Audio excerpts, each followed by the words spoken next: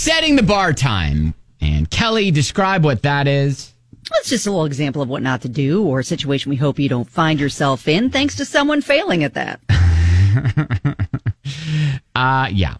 And look, the saying, you catch more flies with honey. It's like, hey, you know what? Be nice and good things will happen. It's easier to get what you want by being nice than by not.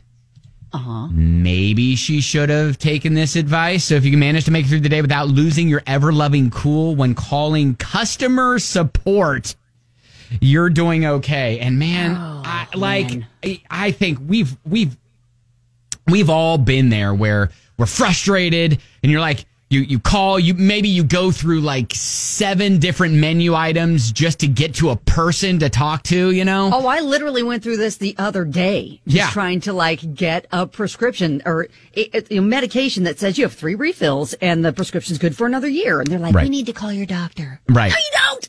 Yeah. And it's just like you are like steam coming out of your ears by the time you actually get to this person. So this customer service employee at internet service provider posted a little video just of their headset and their phone, you know, because obviously there's no video of the actual person, but it's of this frustrated caller literally screaming like she's possessed, right? Ooh. And there's bleeped words, but it's just like, get me through to a supervisor now! Record the out of this call and get me to a supervisor now!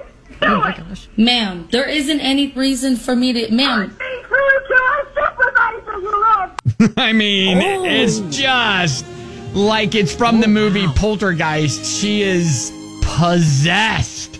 Oh my goodness. Yeah, so you know what? If this is just a reminder just to take a deep breath, we're all trying to do our jobs.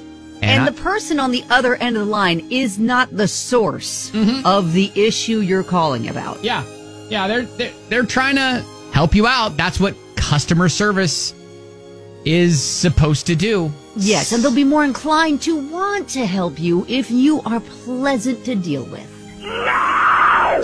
Okay, ma'am. All right. Okay, give me... I mean... This is one of those moments that we in Kentucky like to say, bless her heart. Bless her heart, indeed. I mean, my gosh. Oh, wow. So again, set at the bar, if you can manage to make it through the day without losing your ever-loving cool when calling customer support, and then you're doing okay. Oh, my gosh. Yeah. That is much, and kudos to the professional on the other end of the line who is keeping their cool. Yeah. Yeah. When she's probably convinced, she's probably looking at the phone going, is there anything coming out of this phone right now? Right. Like and how her fingers probably quivering over the just drop button where it's just like, I'm just going to drop this call. What if we just accidentally got disconnected? Whoops. Whoops. I think I'm going through a tunnel. I know. That is Set at the Bar on 99.7 DJX.